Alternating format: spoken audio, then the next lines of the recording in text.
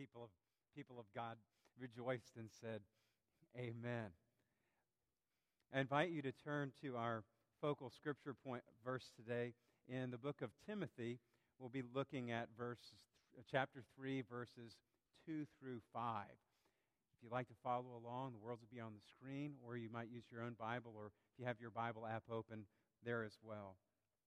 Paul is writing to Timothy, his son in the faith, one he had mentored in the faith.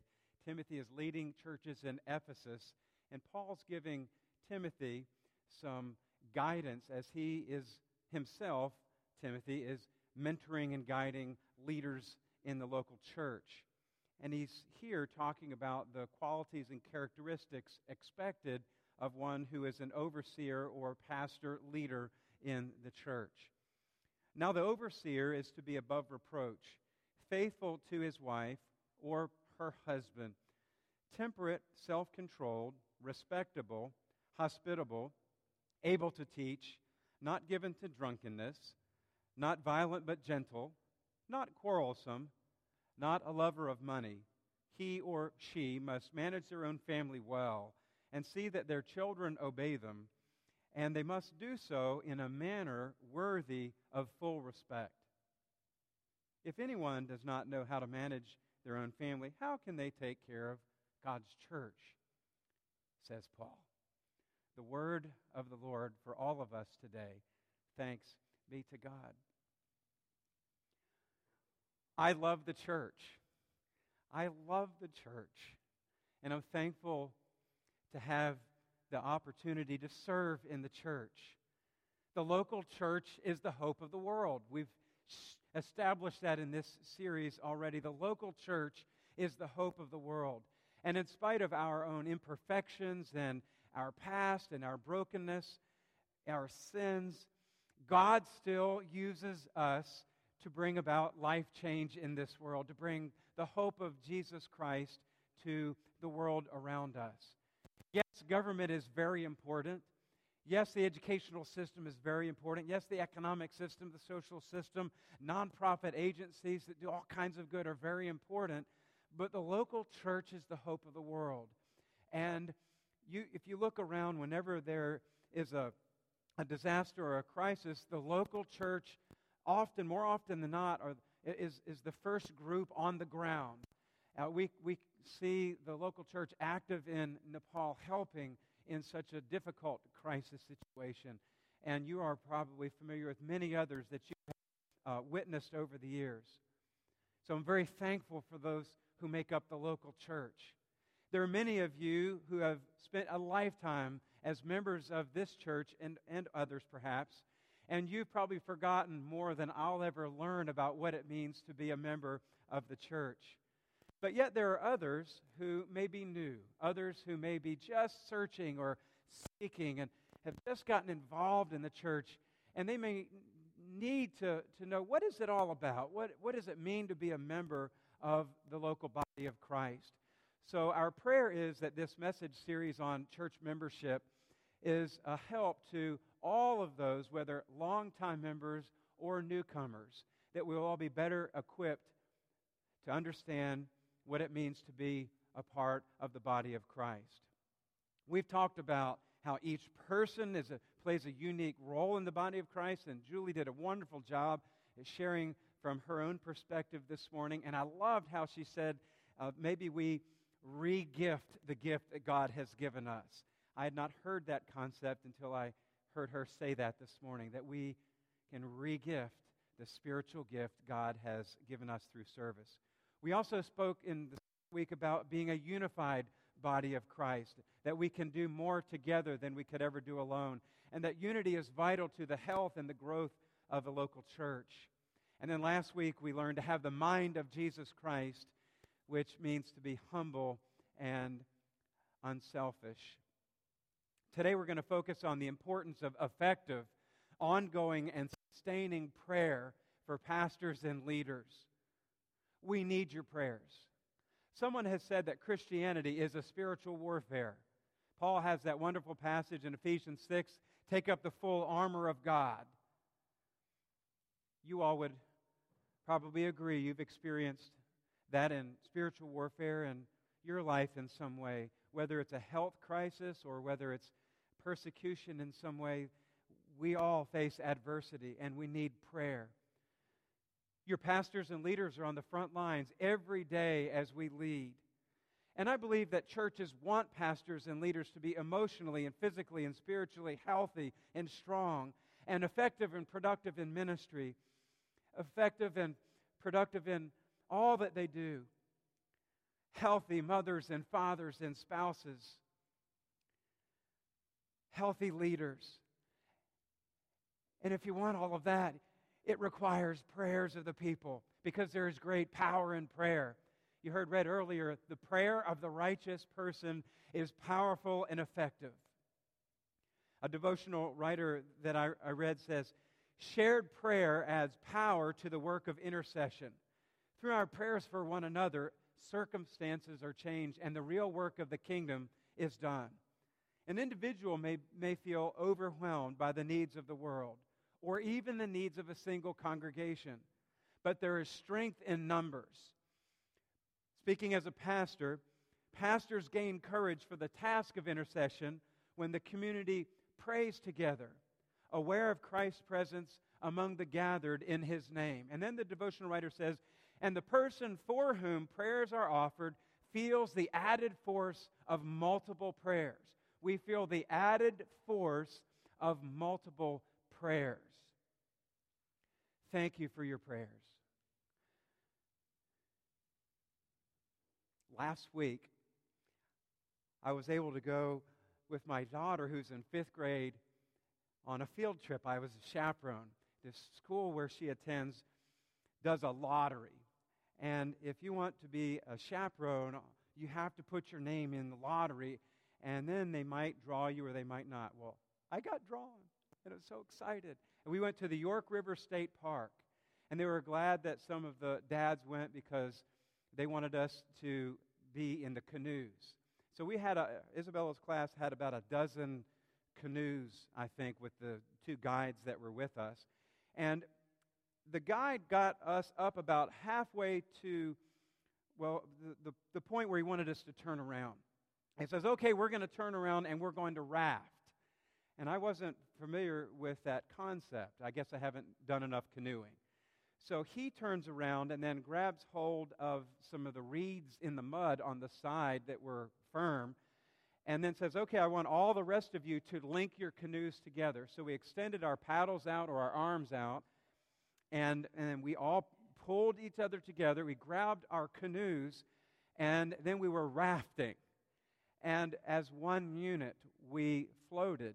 And then the guide gave us some talk about the marsh and the importance of the environment and the lay of the land. It was just a wonderful day.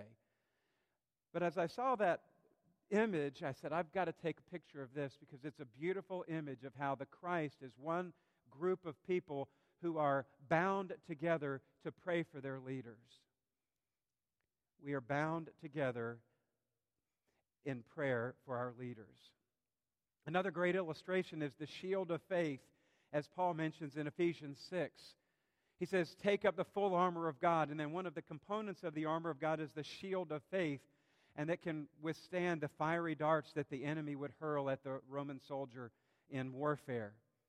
But the shields can also be used to create a wall or almost an ancient tank, or you might say a tortoise shell concept. And all the Roman soldiers would link together their shields, creating this wall as they marched forward, and then the ones in the back lines would put them around them and up on top, creating this complete unit. And I see that as another image of the people of God joining together in prayer for your pastors and leaders. Be bound together in prayer, brothers and sisters. We really appreciate it, and we need it. We can't do this on our own. We can't go through and seek to lead and equip on our own power. We must have the prayers of the people. The role of the pastor, and all of us who are pastors in the church, is to be overseers of the areas of ministry we are called to. Jesus gives us another image of shepherd, shepherd overseeing, watching over the flock. So we could put those together, and it helps to form an image of the responsibility that we have as your pastors. Overseers, Paul says in verse 2, now the overseer is to be above reproach, faithful to his wife, and we would say her husband as well, temperate, self-controlled, respectable, hospitable, able to teach, there in verse 2. An overseer has oversight. The Greek word is episkopos, which means to look out over, to be responsible for the ones you're charged with overseeing. The word found elsewhere regarding church leadership is presbyteros, also translated elder. And elders have roots way back to Moses. They were known for their wisdom.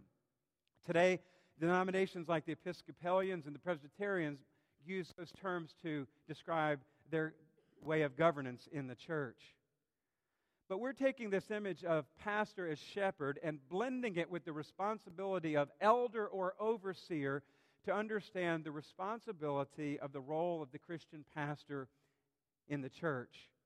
Paul uses that to help Timothy teach those who were pastors and leaders. They're responsible for spiritual growth. I'm responsible as your pastor as I oversee the flock to help you, members and congregants, to grow and serve in the church. Through the ministry of preaching and teaching and others, my main role is to help equip you to be ministers in the fullest sense of the word. We are all ministers in the body of Christ. Paul writes in Ephesians 4, so Christ himself gave the apostles, the prophets, the evangelists, the pastors and teachers to equip his people for works of service so that the body of Christ might be built up. And the word equip means to help someone be what he or she ought to be. To help someone be what he or she ought to be. So as I look at that, my responsibility is to come alongside all of you in the church and help you to discover your purpose, to discover who God has called you to be, and help you to be the very best that you can be. And that's a great responsibility. I seek to lead by example. We who are called leaders need to lead by example if we expect people to follow. And we can't do that on our own power. If we are called to be above reproach, to be found without fault, we need your prayers because we are all sinners and we all fall short of the expectations that God has. We are not superheroes. We are not to be worshiped. There are some pastors out there who have let it go to their head, and you almost see pastor worship. He's a superhero. She's a superhero. And that's not at all a biblical understanding of what a pastor and leader should be. So we, as we lead, need your prayer and your care. And there's some very practical ways that you can do that. If you're taking notes, just 3 things that you can do to help care for your pastors here at HRBC. 1, encourage. Encourage with words and acts of kindness and your generosity, helping us to be the best that we can be so that we can help you be the best that you can be. Thank you for your cards. Since we've been here, we've received lots of them, and your words of encouragement, your emails. Those things, they may seem simple to you, but they're very, very meaningful to us, and so we thank you. Also, when you step up for ministry and you fulfill your ministry responsibility, that warms our hearts. We're very grateful that we know the work is being done. You can also continue to provide resources and tools for ministry. Adequate resources to be able to help those who are volunteering and serving under our area of ministry to do what it takes. For instance, back in the technology area, you've provided some wonderful resources that enable the people who are called to serve in that area to do a wonderful job and serve the greater good of the body of Christ. We're also very thankful that you provide resources to support our families and things like insurance, health insurance. You may think that's insignificant, but we're very thankful to have that. Things like vacation and study leave. This church provides sabbatical after someone has served over a period of time. These benefits are very long-lasting, and we really, really appreciate it. And the third way, we've talked about all message long, pray. Pray. Our challenge is to take the blue sheet that you've been given today. It says take 30 up at the top and pray at least 5 minutes a day for your pastors and your church leaders. Take 30. Let's all say take 30 together. Take 30. I ask that you would take 30, not only for your personal spiritual development, growth and development, but also to pray, to intercede on behalf of your pastors and leaders. So if you would take this and keep it in your Bible or wherever you have your devotional materials, or maybe at your office, and begin to cultivate a habit of sustaining prayer at HRBC, you will be blessed, and I know that we will be blessed too. It goes like this: chair time, 15 minutes of Bible reading in your favorite chair, maybe a cup of coffee or some tea, and 15 minutes of Bible reading. If you don't know where to start, I've given you some examples there in that third bullet point. And there's also an online Bible reading plan that you might engage in. Right now, I'm reading a plan called Great People in the Bible, and it started with Noah. And it'll take a different person and kind of walk through the scriptures that pertain to them. 15 minutes of Bible reading. Start with a minute of silence, and you'll find that you will wonder where the 15 minutes went. Prayer time. 5 minutes of prayer a day for your pastors and their families. You can pray for us to have wisdom as we lead and teach. Pray for our families. Pray for that we would have strong marriages. Pray that we would have balance in our family and work responsibilities. Pray that we would have protection from the enemy. Pray that we would live a life that is above reproach. Pray that we would have physical, emotional, and spiritual health. Pray that we would have a strong and consistent devotional life. And you may think of other things, but those are just a few examples. And care time, 5 minutes a day of prayer for your church family. You could use the Encourager, our midweek prayer guide, The Road, our monthly newsletter, or even your Sunday bulletin, which has a very thorough list of prayer needs, or a Sunday school prayer list. 5 minutes a day for your church. And then air time. I kind of like this. The only reason I chose that because it rhymed with the other ones. All right, chair and prayer and care and some air time. You might pray for your family and friends, your neighbors in your community, your school and your workplace, your schedule of activities for the day, your circles of influence, and things you see that stir your heart. Take 30. And I'm convinced that if all of us will make this a priority in our lives, you will start to see God do some amazing things in and through this church. I am convinced, I just know it, that God will move when His people together are reading in the Scriptures and seeking His guidance, and that when people are coming together as one body bound in prayer, that God will move and that you'll start to see the spiritual fruit of that. I'm convinced of that. As we go through this service each Sunday, we have shared a membership pledge, and I would invite you to join me in that now before we break bread together. It's found in your bulletin and also on the screen. Let's read together as a unified body. I am a church member. I will pray for my pastors every day. I understand that their work is never ending. Their days are filled with numerous demands that bring emotional highs and lows. They must deal with critics. They must be good spouses and parents. Because my pastors cannot do all things in their own power, I will pray for their strength and wisdom daily. Thanks be to God. I believe that there is never a time in the life of the church when we are more together than when we break bread together. Just as we have said, we are bound in prayer. We are bound together through Jesus Christ, our Lord and Savior, who gave His life that we might have life and have it to the full. We remember the way in which Jesus met with his disciples the night before he died, and he took bread and he gave thanks and blessed it and broke it, saying, "This is my body given for you. As often as you meet together, eat of it. This do in remembrance of me."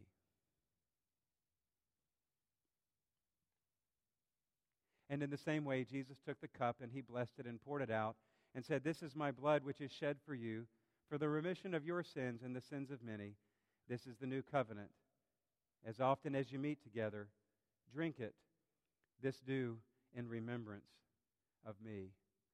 For as often as you eat of this bread and drink of this cup, you proclaim the coming of the Son of Man." Our deacons will serve you in just a few moments. The bread is safe for all to eat. And we would pray that you would meet God during these few moments. All we ask is that you are a believer in Jesus Christ, whether you're a member here at this church or another. That doesn't matter. We invite you to come if you're a follower of Jesus.